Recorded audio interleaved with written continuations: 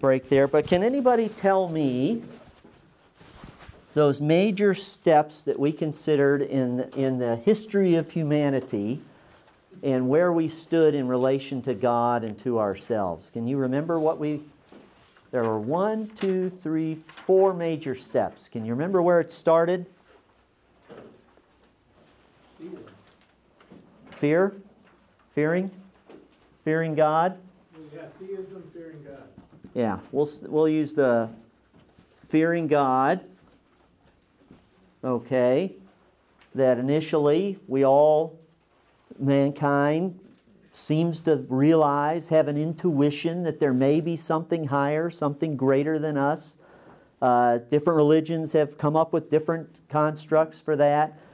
We believe in the one true living God, and we believe that His divine attributes, His power are evident to us, as it says in Romans, His divine nature, and so nobody is without excuse for that. But we maybe have started out fearing God, but then we very quickly, even in the garden, start forgetting God, right? And, well, did God really say that? And, and hey, you could be like God. What do you need Him for? You can be God. All right? And then we move, and then kind of coupled with this, really, they kind of go hand in hand, is now you start elevating humanity, right? I think I'm humanity. Did I get it? Scribbling fast here. And the whole idea of, we become godlets, if you will. And then what's the last one? Is it eliminating? Eliminating humanity, right? And we see that in the transhumanism movement as people are trying to move past, transcend, transform humans to move past our limitations, be it our cognition, be it our aging, whatever it is, make us better, take us to the next evolutionary step using technology like AI and implants in our heads and in our brains and things like that. Or the anti-humanists that say, hey, let's just get rid of us all because we're a net negative on the universe, on the world. We're destroying the ecology, climate change, whatever it is, and we'd be better off without humans. Let nature have its course and get us out of the picture. Okay, now I want you to read, we're going to go to Genesis again.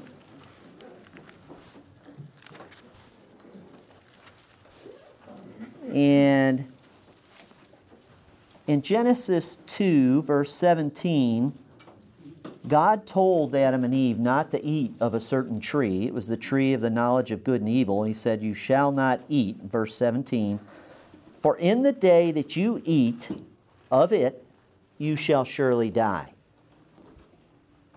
So that was the marker. They're going to die.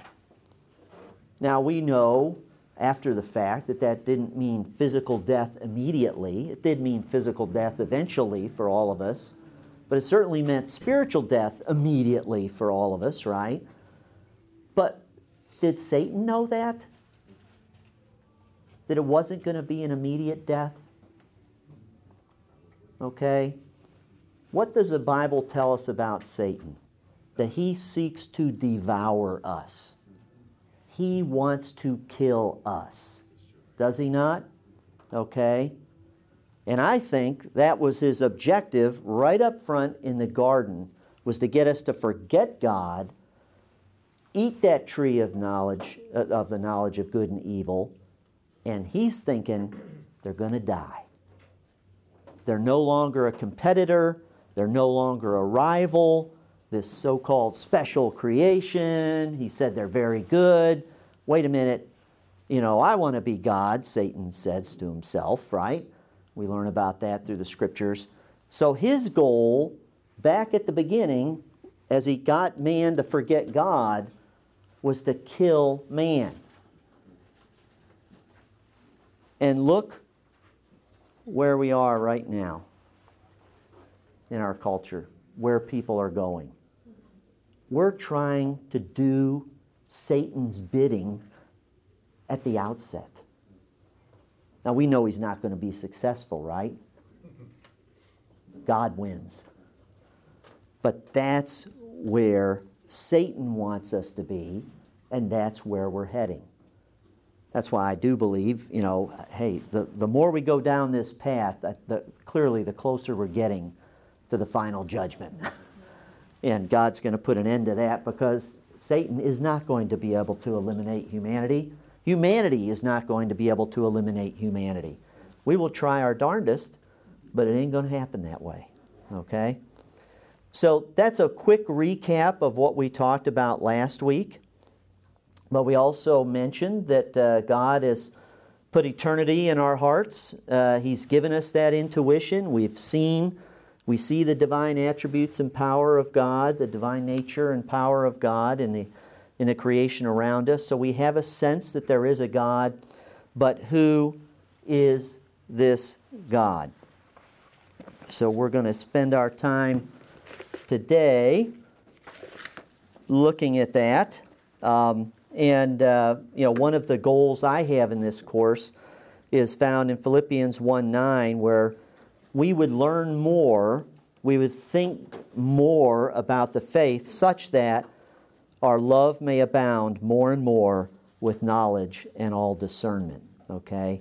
So that's the objective. Now this is going to be a more upbeat session than last session. I'll give you a fair warning, next week's the worst of it, as we consider man, and we're worse than we think. But today's a great day. Today's a great day as we contemplate God. So I do hope to leave you awestruck by Him. Now, my assumption is, and we don't have time to go into it, that we're not atheists in here. We already have a fundamental belief in God, at least. So I don't have to convince you of His existence. So we're not going to get into that kind of apologetic effort here. So we're going to just assume we all know and believe there is a God. But who is this God of whom we speak, okay? Well, this God is the God of King David, who in Psalm 145:3 said, "Great is the Lord, and greatly to be praised, and His greatness is unsearchable." Now what's David telling us about God? He's great. There's a greatness there that's beyond our comprehension. It's unsearchable. Again, God is greater than we can think. Okay?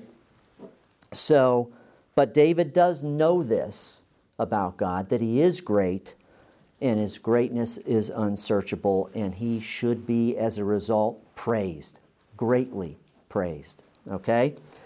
Now, I'm going to kick this off with a question for you here.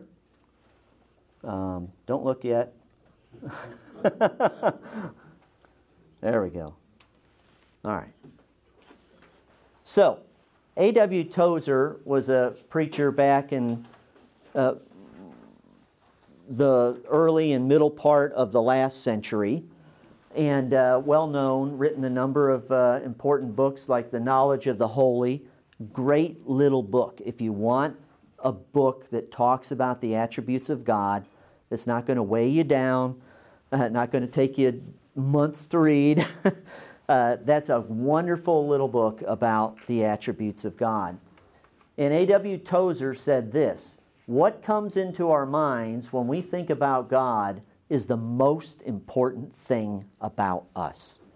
Okay? So what we think about God is critical. It's highly important. It's the most important thing about us, according to A.W. Tozer. He says this is true not only of the individual Christian, but of the company of Christians that composes the church.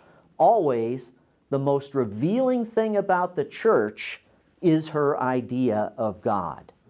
Okay? Does that sound right? Does that sound good and true? Absolutely. Absolutely, it does, doesn't it? But there's C.S. Lewis, who said, there we go. He said, now this is written some 20 years before Tozer wrote this, but what Tozer said here was something commonly said by many before him. Okay, the idea that the most important thing about us is that is what we think about God. But C.S. Lewis came along in 1941 and said, I read in a periodical the other day that the fundamental thing is how we think of God. He said, I read this, or something like this, okay? By God Himself it is not. What? C.S.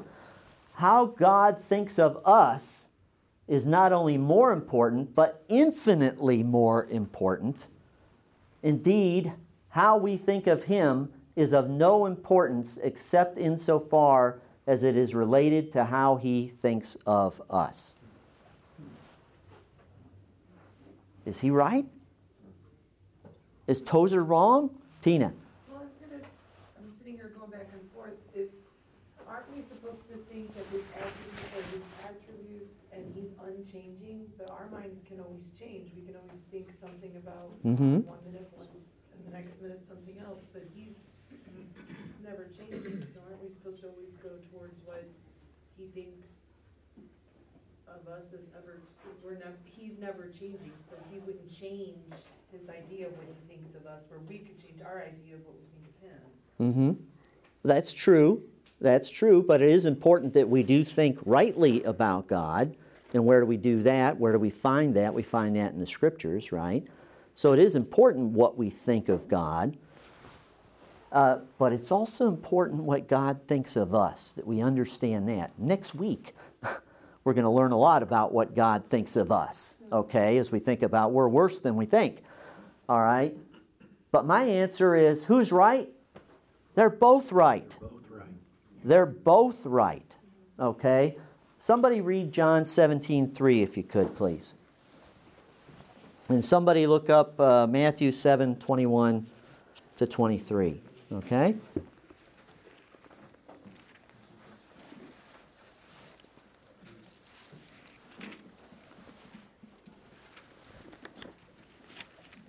So, does somebody have the John passage?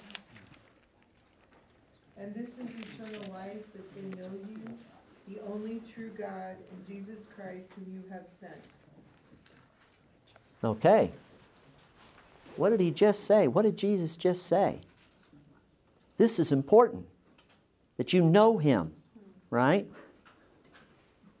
But let's look at Matthew 7, 21 through 23. Who has that? Brevin?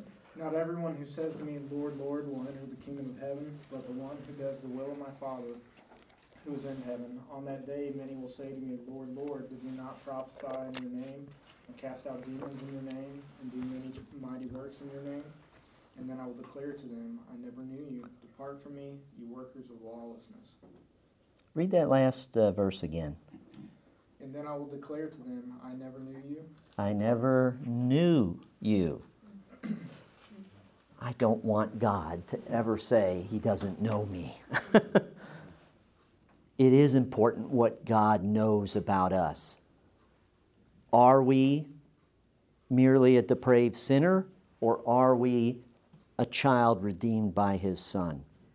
What God knows about us is infinitely important.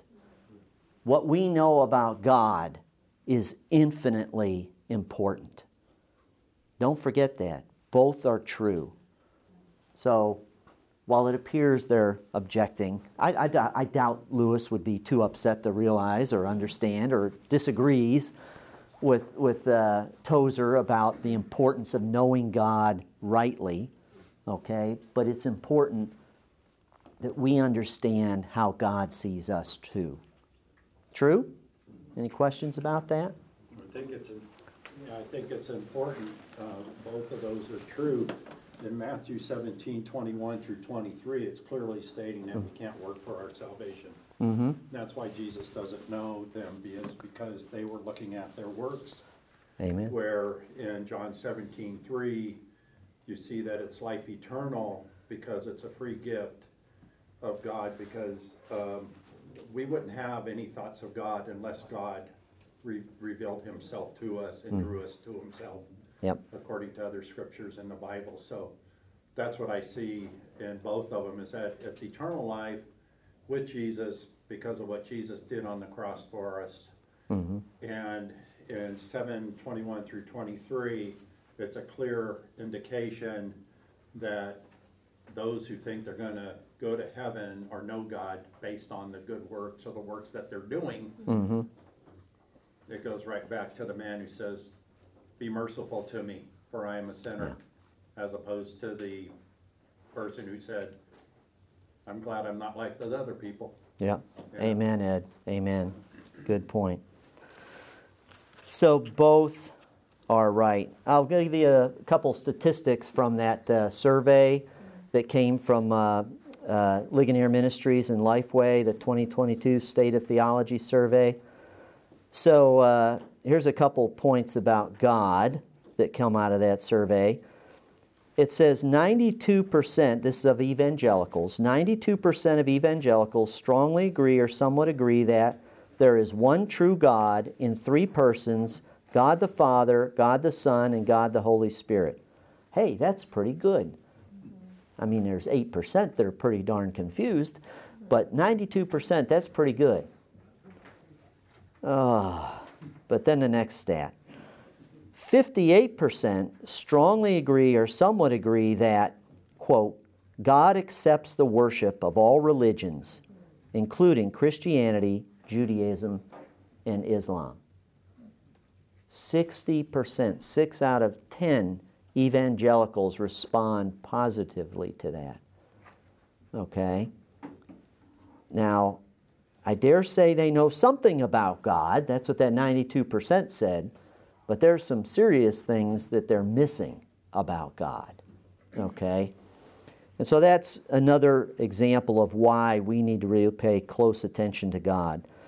Charles Haddon Spurgeon said, "Nothing will so enlarge the intellect, nothing so magnify the soul of man as a devout, earnest continuation or continued investigation of the great subject of the deity." I'll share a little anecdote from my life. And so I became a Christian when I was 20 years old. I had just moved to St. Louis. I had a scientific bent to my mind, and I wanted to prove everything. Well, this must be how the Red Sea was parted, for example. And that was the way my mind worked, and I was trying to sort all that out and keep it in concert with the Scriptures and God's truth. And at some point, I finally had to realize, well, He is God. And I guess He can do anything He wants, however He wants. And I just submitted myself to the Word and to the truth and submitted myself to Christ at age 20, right after I'd moved to St. Louis. And so, but when my faith really took off, that was in 78, so I would say it was about 1990, I started going to Covenant Theological Seminary. And I had just felt the Lord doing something in my life. I didn't know whether that meant that I was going to be a pastor one day or what. But as it turned out, that wasn't His plan for me. And I think I'm doing what He did plan for me, being right here, helping you all. I hope I'm helping you all. But anyway, that very first course I had at Covenant was called God and Man. And it was taught by Professor Robert Peterson, one of my favorite professors there. He was just amazing. And the first half of that course, the first many weeks, was focused on God and His attributes. I was blown away. And I always thought, why haven't I learned this in church? And I was in a good church, but we didn't go deep like this class went deep to study who God is. And I'm learning about His attributes, about what I like to refer to as His perfections. And I would leave that class at night feeling as if I'd been to an academic worship service. And I was just so full of awe over who God is. And I would get in the car and I would just pray to the Lord and praise God for who He is. It was just stunning to me. And I think I am very grateful we are in a church where that is brought to the fore in the preaching and the teaching around here, I believe. And it is not to be taken lightly, okay? Because that really, I can look back and think that's when my faith really took off. It was when I began to appreciate more who God is. So I hope in a small taste in today's class, maybe you'll feel a little bit of that and maybe want to even dive deeper to learn more about Him. Because it's a bottomless well of glorious knowledge and truth. Okay? Awesome. So I'm going to open the study really with some words from Isaiah. Isaiah 40. You'll turn to Isaiah and just look along with me. We're not going to read the whole thing here. Isaiah 40, we're going to kind of zero in on verses 9 through 31. I don't have time to read all of this, but I will start with verse 9, though. And we read, "Go on up to a high mountain, O Zion, herald of good news. Lift up your voice with strength, O Jerusalem, herald of good news. Lift it up, fear not. Say to the cities of Judah, behold your God." I love those words. Behold your God. When we open this book and we start to read about God, I hope you just have that kind of a reaction. Behold your God. Verse 10, "Behold, the Lord God comes with might, and His arm rules for Him. Behold, His reward is with Him, and His recompense before Him. He will tend His flock like a shepherd. He will gather the lambs in His arms. He will carry them in His bosom and gently lead those that are with the young." So already we're learning about this God, that He is mighty, He's omnipotent, He's sovereign, and He's loving and caring. Wow, sometimes we don't want to connect those two things. We think of mighty, strong, powerful leaders, and we don't think of Him so much as loving and caring. But here we see those sandwiched right together, okay, about God. And on it goes in this passage. Just jumping to verse 12, "Who has measured the waters in the hollow of His hand and marked off the heavens with a span?" And goes on talking about His creation. Verse 13, "Who has measured the Spirit of the Lord? Or what man shows Him His counsel?" You can't measure God. He is infinite. Okay? He's all wise. What man shows Him His counsel? On and on we go here. "Who taught Him the path of justice?" down in 14, "and taught Him knowledge." So He's all just. He's omniscient. It goes on and on. Verse 18, we'll talk a little bit about this later. "To whom then will you liken God, or what likeness compare with Him?"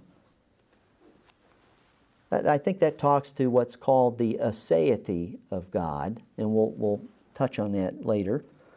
But on and on it goes. I love verse 22.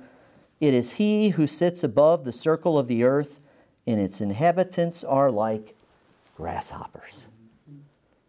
So, dear grasshoppers, pay close attention today. I had to say it. But anyway, I'm surprised young people like you got that. Yeah. I thought only the oldsters would get that. Bravo. I'm glad you think I'm young. But anyway, it's just a magnificent passage. And I encourage you some homework, if you will. You're not going to be graded on this or anything. But take Isaiah 40 as some homework and just go back and read this. What he has to say, this vision of God that we have presented to us here in 40, and see how many different times you can count up an attribute, a perfection of God in this passage. It's just magnificent. So, before we ourselves behold God, I do want to help frame our attempt to do so, okay? And to do that, I'm going to say, first off, God is knowable, but He cannot be known comprehensively. Remember that unsearchable part? Okay, we can't know Him altogether. We can't know Him comprehensively. We can know Him, but He's going to be beyond us. Why is that? Well, first off, and I think this might be the first blank in your handout, discontinuity. Okay? God is not a man. When we do this business about elevating humanity and forgetting God, what we often do is flip things around and we view God as maybe, at best, a greater man. Okay? Governed by our same urges and emotions and thoughts and sense of justice and whatever it is. And we turn God, we make God man-like and we make man God-like. Okay? Jeremiah 10:6 says, "There is none like you, O Lord. You are great, and your name is great in might." Over and over again in the Scriptures we read that there is no one like God. Job in 9:32 said, "For he is not a man as I am, that I might answer him." So there is this creator-creature distinction, okay? We have to keep that in mind. We're different in kind, not just in degree. Like I said, He's not just a greater man. We're not just lesser gods. He's greater in kind, not just degree. Calvin said, "Man is never sufficiently touched and affected by the awareness of his lowly state until he has compared himself with God's majesty." And indeed, I think that's key. I heard D.A. Carson, one of the great theologians over the last 50 years or so, I heard him say that when he goes to colleges, maybe I said this last week, I can't remember. When he goes to colleges and speaks to students, he doesn't start with sin, because they have no idea of sin. Everything goes today. There's no concept of sin. He starts with God. And this is why. Because we're not going to be affected or touched by the awareness of our lowly estate until we're compared with God's majesty, till we begin to see a picture of who God is. Okay? When we see Him in His holiness, we'll start to understand our unholiness. So the next point, why, is besides discontinuity, is accommodation. All right? That's the next word, I think, on your handout. God, the infinite, is communicating to man, the finite. R.C. Sproul put it this way. I like the way he says this. God is not man. God does not speak to us in His language. He speaks to us in ours. And because He speaks to us in the only language we can understand, we are able to grasp it. In other words, all biblical language is anthropomorphic, and all language about God is anthropomorphic. Big word. What does that mean? It means the attribution of human characteristics to a God, to an animal, to an object. Okay? So when we refer to God's right hand, or we see the Bible refer to God's right hand, does God have a right hand? He's spirit, okay? But to help us understand his power, for example, his authority. The Bible uses anthropomorphic language like the right hand of God. Okay? When God breathed into the dust to create man, are we to picture, some kind of, what is that called when you're, I just drew a... Resuscitation? Yeah, resuscitating the dirt, well, there's another word for that. What is that when you're, somebody's... CPR, there we go. I could not remember that for nothing. So, now Courtney, aren't you a nurse? Or I got you confused with one. Lauren's a nurse, that's right, okay. I was going to say, you let me down. You're fine, you're not a nurse. So. But that's not what we're to picture. He's not down there, puffing air into the dirt like that. So accommodation. Calvin said this, and I really like this. He said, God is wont in a measure to lisp in speaking to us. You know how we talk to little babies? We kind of go, we get a high pitched, and we kind of talk in little mumbly, funny little words, and all your little goody. And Diane, you know all about that, right? Taking care of all those little ones in the nursery. But, in essence, God, that's what Calvin's saying. He has to lisp. He has to bring himself down in some way to communicate to us, because how's he going to communicate the infinite to the finite? Okay? The third way in which we cannot know God comprehensively is idolatry. We are prone to making substitute gods or trying to make God in our image. We've talked about that. In Exodus 20, verses 3 and 4, one of the commandments, you shall have no other gods before me. You shall not make for yourself a carved image or any likeness of anything. Acts 17:29, being then God's offspring, we ought not to think that the divine being is like gold or silver or stone, an image formed by the art and imagination of man. No, we cannot do that. Idolatry is serious business. Tozer said it this way to emphasize the seriousness. He said, among the sins to which the human heart is prone, hardly any other is more hateful to God than idolatry. For idolatry is at bottom a libel on His character. The idolatrous heart assumes that God is other than He is. In itself, a monstrous sin, and substitutes for the true God one made after its own likeness. Okay?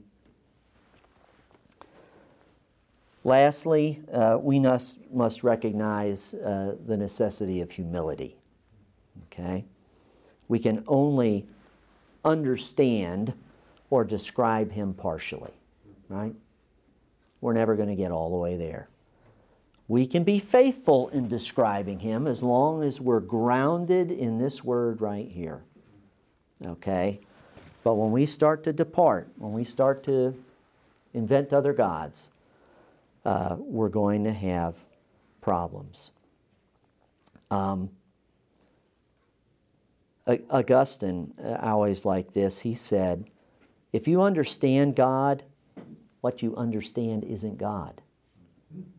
Now, he means that, if you understand God, if you think you understand Him perfectly, comprehensively, no, you don't. Okay? As I put it, God is greater than we think. Gregory the Great, a 6th century pope, I'm not talking about Rich, okay? He was a 6th century pope, although I do think he's pretty great. Calvin called him the last good pope. So sometimes we can find good information even from men like Augustine or Gregory the Great. But he said this in reference to God, stammering, we echo the heights of God as best as we can. So I like the image from Calvin, who said God lisps goo, goo, goo, goo, goo, goo to us, and we stammer to try and explain God, okay? To try and understand God. I think that captures well the limitations that we have, okay? So, let's consider how well we can stammer on here. I'll stammer on anyway about God's attributes. So, let me just quiz you a little bit here and ask you to name a few attributes, okay? You've already heard of a few of them this morning, but throw out some attributes of God. I didn't hear? Faithful. Faithful. He's faithful. Okay. Wrath. Wrath. Or we might say just. How's that? Omniscient.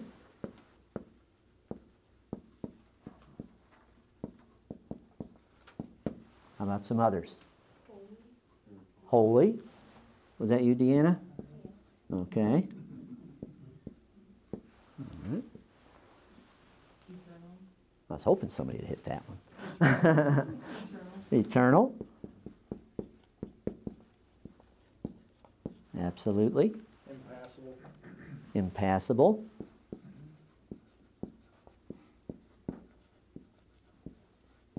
Brevin just threw out a great theological term there. We'll try and touch on it. Merciful. Merciful.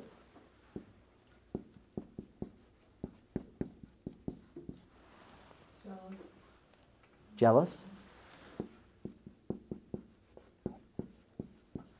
Okay. One you stated earlier, aseity, Aseity. simplicity, These are some other theological terms. And you have a resource in front of you where you'll have a little definition for these things, okay? omnipresent. Omnipresent, okay. And I think we'll stop there. Good job, guys. You did well. So, now, is there one attribute that you think stands out when we think about God? Kelly? Holy. Holy? Any others? Everybody's going to buy off on holy? Shoot. The last class I had more ideas. I think you preempted everybody else. Once they heard holy, that was it. You know. No, that's fine. Can somebody turn to Isaiah, or all of us? Let's all turn to Isaiah 6. You knew I had to go there.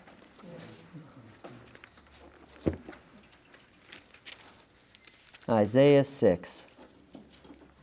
And I'll read this to us. In the year that King Uzziah died, I saw the Lord sitting upon a throne, high and lifted up. And the train of his robe filled the temple. Above him stood the seraphim. Each had 6 wings. With 2 he covered his face, and with 2 he covered his feet, and with 2 he flew. And one called to another and said, Holy, holy, holy is the Lord of hosts. The whole earth is full of his glory. Okay? And Isaiah reacts in a significant way. Woe is me, I am lost. He falls on his face. I mean, he just understands he is a sinner, a man of unclean lips, when he encounters the one true living, holy, holy, holy God. And we see that attribute, that perfection of God, repeated 3 times here, and we also see it in Revelation, in the throne room of God. So many theologians pick holy. This schlub here picks holy too. Okay. Some will pick sovereignty. which isn't a bad one, okay? But some don't want to pick anyone. But I think it's fair to pick holiness as his chief attribute, or sort of an umbrella attribute. And that's what we'll see here as we go on. So our starting point is God's holiness. And Isaiah refers to God as the Holy One 26 times in his book. Okay? A.W. Tozer says in The Knowledge of the Holy, God's holiness is not simply the best we know, infinitely bettered. We know nothing like divine holiness. It stands apart, unique, unapproachable, incomprehensible, and unattainable. Okay, I get it, A.W. The natural man is blind to it. He may fear God's power and admire his wisdom, but his holiness he cannot even imagine. Okay? John Owen, the great Puritan theologian, said that holiness was really the essence of God himself. So, we're going to talk a little bit about that. I'm going to have to, looking at the clock, I'm going to have to move on a little bit more quickly here. Do I have any blanks that you're missing yet? I don't think you have any there yet. So I'm going to go ahead and bring up a chart.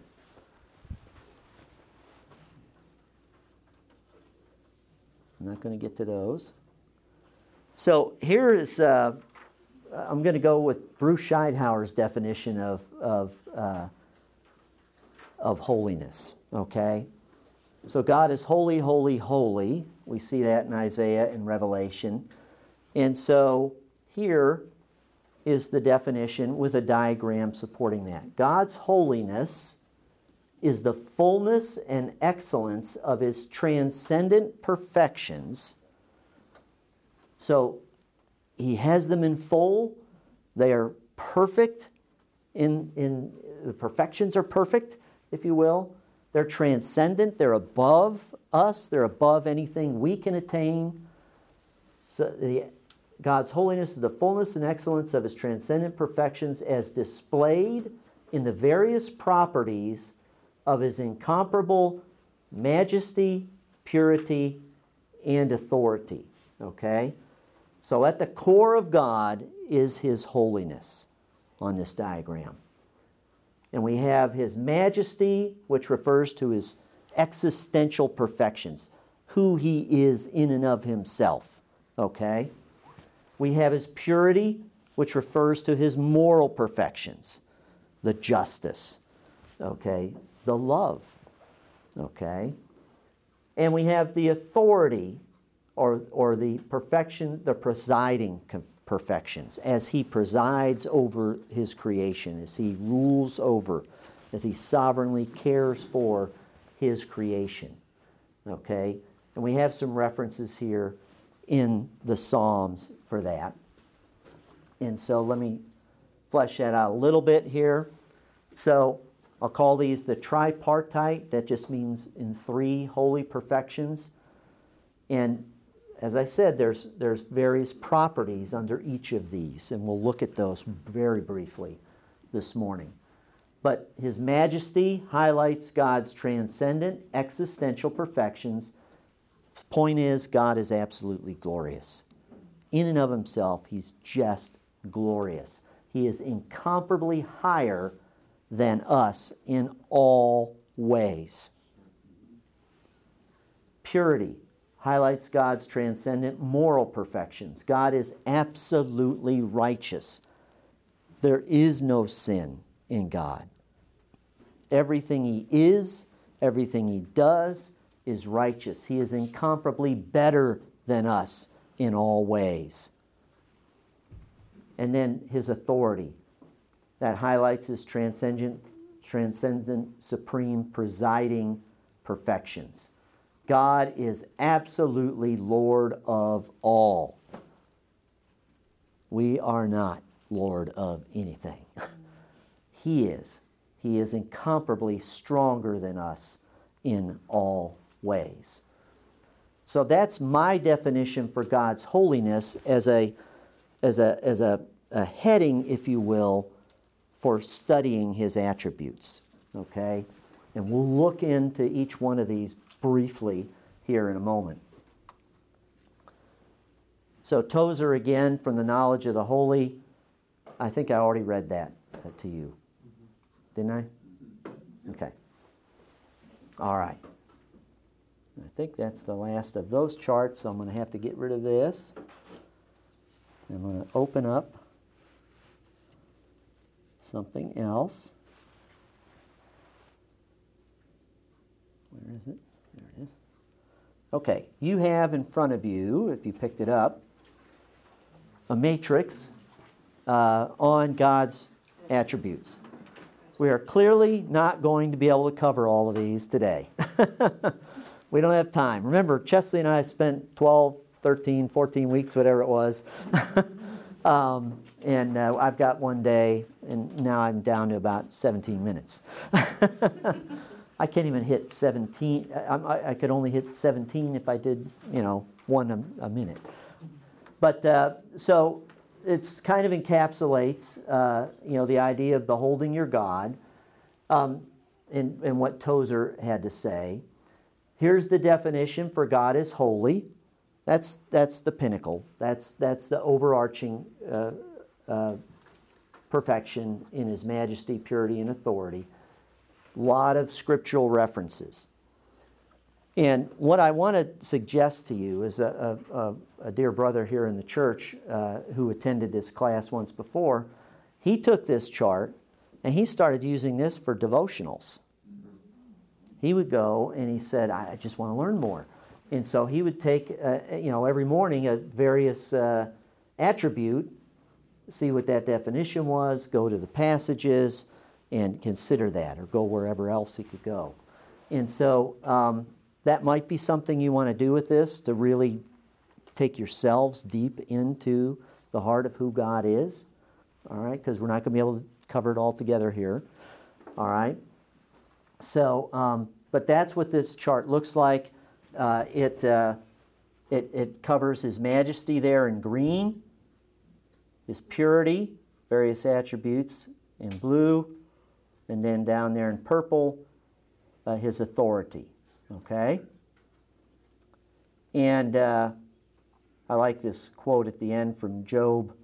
I had heard of you by the hearing of the ear, but now my eyes see you, therefore I despise myself and repent in dust and ashes. I hope if you go through this, you'll end there. All right? Yes, Christian.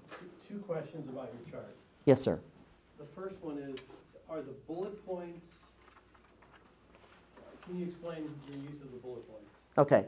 So when I think of aseity, okay, God is from Himself and of Himself and not contingent or dependent on or needful of anything.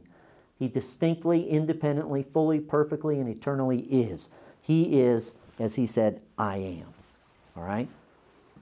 Now, these are, in essence, I think of them as sort of sub-attributes, sub-perfections of what that means. Him as I am. That means He's self-existent. It means He's self-sufficient too. So I'm just trying to expand that out, give a little more definition to it. What do those mean? So He's infinite. What does that mean? Well, He's eternal, timeless, but He's also omnipresent, isn't He? He's infinitely everywhere at once, at the same time. Now that boggles the mind if you start to think about it. So that's what some of those bullets mean. They're sort of a little bit subordinate to that overarching. Does that help? It does. And then my second question is, if you take out the bullets, you're left with a subset.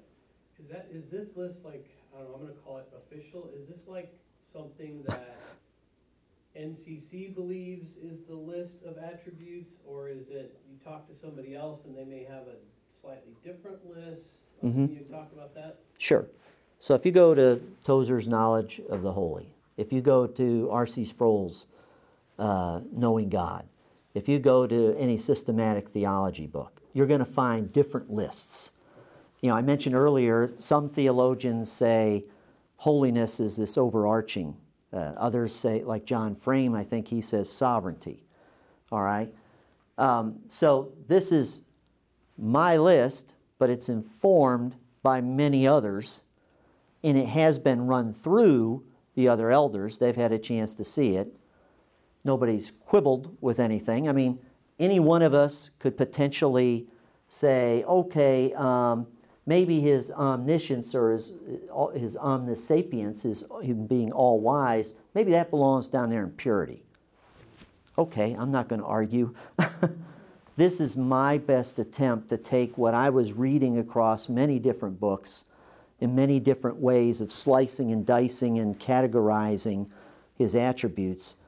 And where I came down was I decided on majesty, purity, and authority as kind of overarching ways to capture various attributes, various properties of His majesty, of His authority. So, no, it's mine, but it's seeded. It's grown through the inputs of many others. Okay, but I don't think you will find in any of those books a disagreement with how I've defined these. I don't think so. If anybody's going to find it, Chesley's going to find it because he'll keep me honest. Keep it quiet, brother. No, I agree with you. I think that we can only know what God reveals about Himself in His Word. Uh-huh. You're citing God's Word and categorizing them as such. That's all we can do. Mm-hmm. You can't presuppose or suppose on God because that will take us out of the realm of reality. Uh-huh. Right. So consequently, all of what you stated there is biblical and I believe accurate. Mm-hmm. And what I've tried to do is add scriptural backing for that attribute. Did I see another hand? Diane? Would we ever be able to write down all his attributes anyway? Probably not. That was my thought too, when you say Yeah. he's knowable, we can't know him, these will always fall short. Yes. Paragraphs. Yes.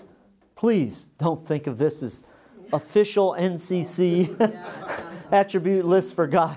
This is my attempt to be honest, to first help me. Because I'm reading all these different guys down through the years, and they all kind of have a different way. And this is what I mean about thinking through our faith, okay? This is going to be the foundation for all of our thinking. But there's a lot of wonderful thinkers through the ages. John Owen I mentioned, John Calvin I mentioned, A.W. Tozer, who have thought deeply, and they've come up with ways to kind of capture what the Bible teaches and use words that we can comprehend and give definitions that make sense of what the Scriptures say about God. Okay? So I'm not doing anything differently than those guys did. It's just, for my mind, and Diane caught this earlier, I come out of an engineering world, and this helps me to sort through and categorize and make sense of it. Okay? And I hope it makes sense to you. The bottom line is, this is how I define holiness. In His attributes, whether I've put one in the category of majesty or it should have been in sovereignty or whatever, I'm not going to fight you on that. You want to redo the list, but just make sure you don't redo the definitions. Not that my definitions are perfect, but I mean, you can put it in your own words, but make sure whatever definition or whatever attribute you have is backed up by the Scriptures. That's what matters right here. Okay? This is just a way to help us understand and comprehend it. All right? Chesley? And an understanding of God as He reveals Himself impacts our worship. Because Yes. Jesus said, you must worship Him in spirit and truth. Correct. And so to better understand him, we have to know what the Word of God says, Mhm. so as we can worship him in truth. Right. Amen. Ed, did you have a comment? Yeah, coming from the point of conversion, Uh-huh. is that you don't have to understand everything or know, you don't have to know anything to be saved. Mm-hmm. It's not based Well, on. I'm not going to say anything. Let me finish. When I received Jesus into my heart, as you know, I couldn't read. Uh-huh. So it was like, I received Jesus in my heart, and he totally changed my life like that. Uh-huh. Okay? All the drugs, gone. All the sex stuff, gone. All the other things were gone. Mm-hmm. And things still need to be worked. But anyway, I did not know in Romans chapter 5, verse 5, Mm-hmm. I heard 5:8 from the pulpit a lot, Uh-huh. while we were still sitting. But in Romans 5:5, it says, "This hope will not disappoint us because God's love has been poured out in our hearts through the Holy Spirit who was given to us." Now, I did not know that verse when I received Christ, and that evening, and then the next day I go out. I got this waving to some person walking down the street. I mean, there was this love in my heart. All right. Now, I didn't know that was in the Bible. Uh-huh. I just knew that God had changed my life, and there was this love and this peace in my heart before ever reading about it in the Word of God. Uh-huh. So I just wanted to clarify that that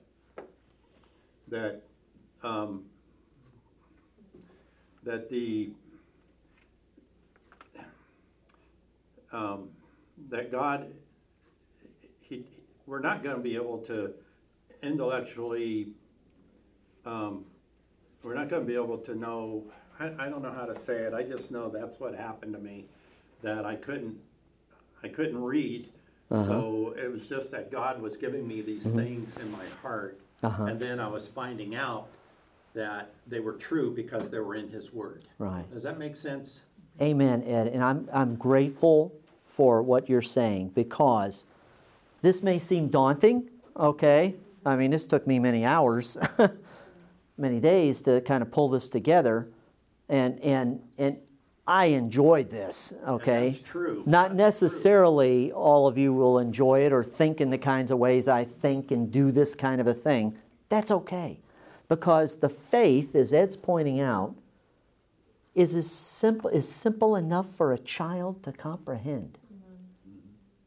You know, and fundamentally, the ways that I've framed this in terms of God is greater than we think. I got it. I don't need to know every one of these things to understand that. We're worse than we think. I'm a sinner. I'm in desperate need. Okay? And what do I need? I need His grace. And grace is more amazing than we think. And so as you go down the line, I mean, that's that simple, the faith. Okay? But God doesn't want us to remain a child drinking only mother's milk. Amen. Okay? Amen. He wants to give us meat. I'm giving you some meat here, I hope. And man, chew on this stuff.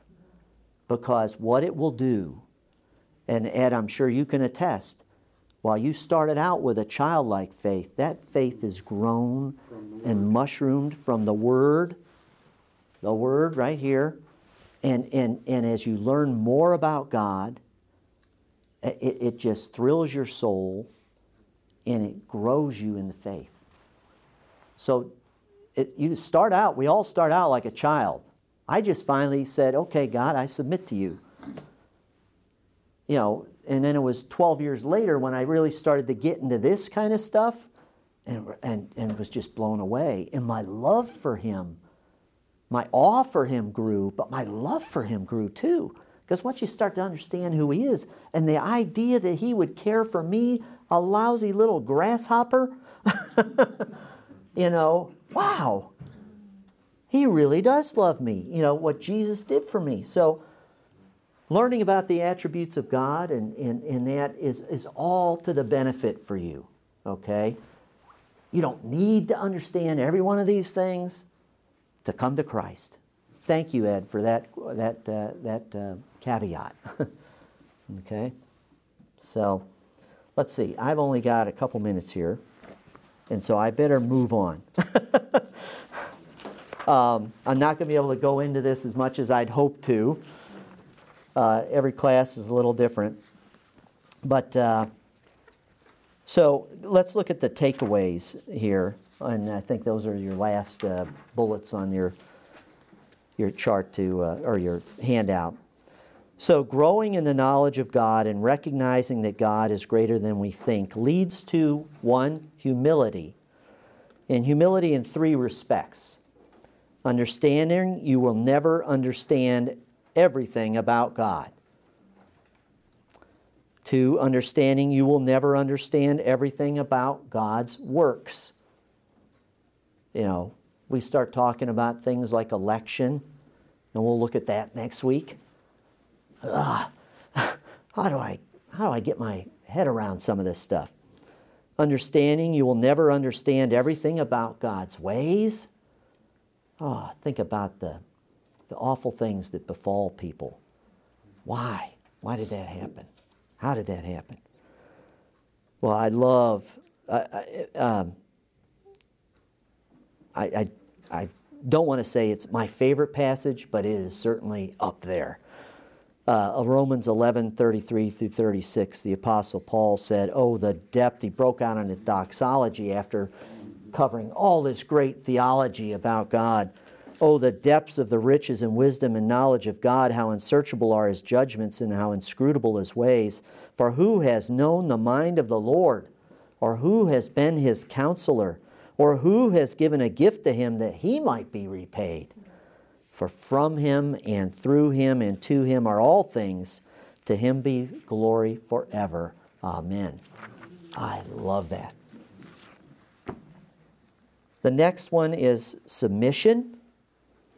Submission to a holy God who is incomparable in His majesty, purity, and authority. If you can't submit to this God, you're not going to submit to anybody. How can you not submit to this God? Peter said, humble yourselves, therefore, under the mighty hand of God, so that at the proper time He may exalt you. We will be exalted by Him at the proper time. But in the meanwhile, humble yourselves. Comfort in knowing He's not like us. I'm really glad He's not like me.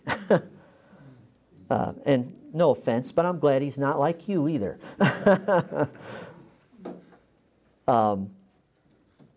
Numbers 23:19, God is not man that He should lie, or son of man that He should change His mind. Has He said, and will He not do it? Or has He spoken, and will He not fulfill it? Rest.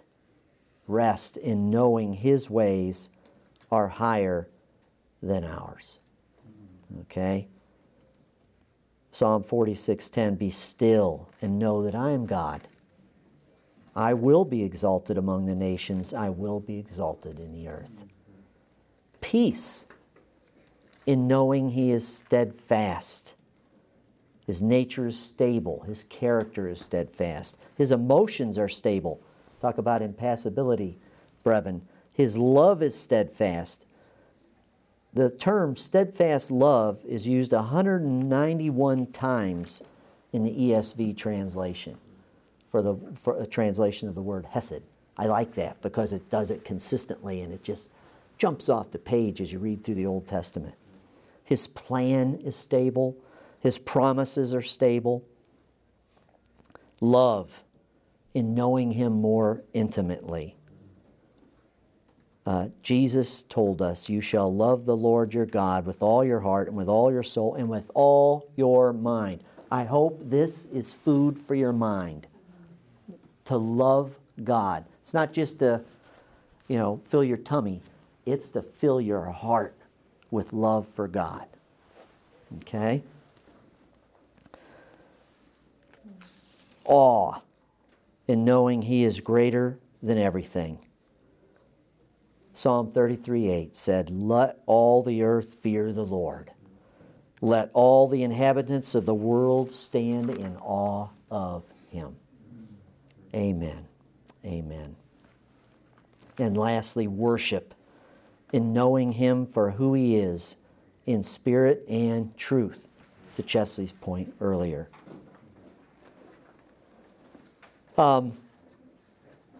What if we can't get our heads around God's greatness? Let me share a quote from John Calvin in his Institutes. As Augustine teaches elsewhere, because disheartened by His greatness, we cannot grasp Him. We ought to gaze upon His works that we may be restored by His goodness. Knowledge of this sort, then, ought not only to arouse to the worship of God, but also to awaken and encourage us to the hope of the future life. So that's what we're going to be looking at in the future, in the fourth class, because the third class next week, fair warning, it's going to be bleak next week. Won't be as exciting as this week.